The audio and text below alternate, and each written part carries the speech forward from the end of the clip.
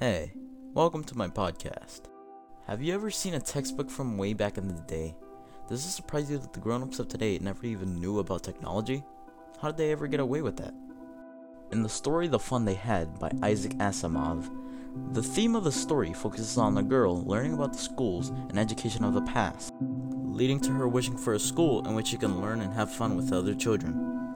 This theme is gratitude and wanting. This is a story about a girl named Margie writing in her diary in 2157 about this boy who found a book and talk about it and how cool and how more they want to look into it. They are amazed that kids back in the day went to a special building, once called school. At the end of the story, it says Margie was thinking about how the kids must have loved it in the old days. She was thinking about the fun they had.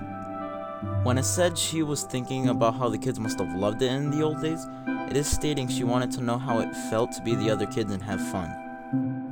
The first character introduced is an 11-year-old girl named Margie and a 13-year-old boy named Tommy. The story takes place in May 17, 2157. Tommy found an extremely old book in his attic that showed how kids had school in the old days, and they had their own special building for it instead of what they had, which is a mechanical teacher at home. And technically, we're already basically having that. Bruh. Margie was thinking about schools when her great-grandfather was a boy, going to school and learning the same thing, and so they can help each other with their homework, signifying that she really wants to learn that way.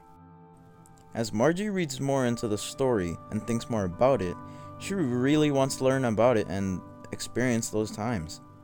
So in the story The Fun They Had, the theme is gratitude and wanting.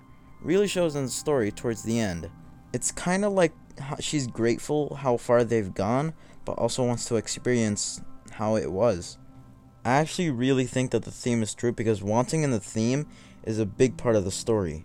Knowing that at the end of the story, she really wants to know how it felt like back in the times. I hope you enjoyed today's podcast. Hope you learned something and enjoyed this really cool story. Thank you for listening and have a good day.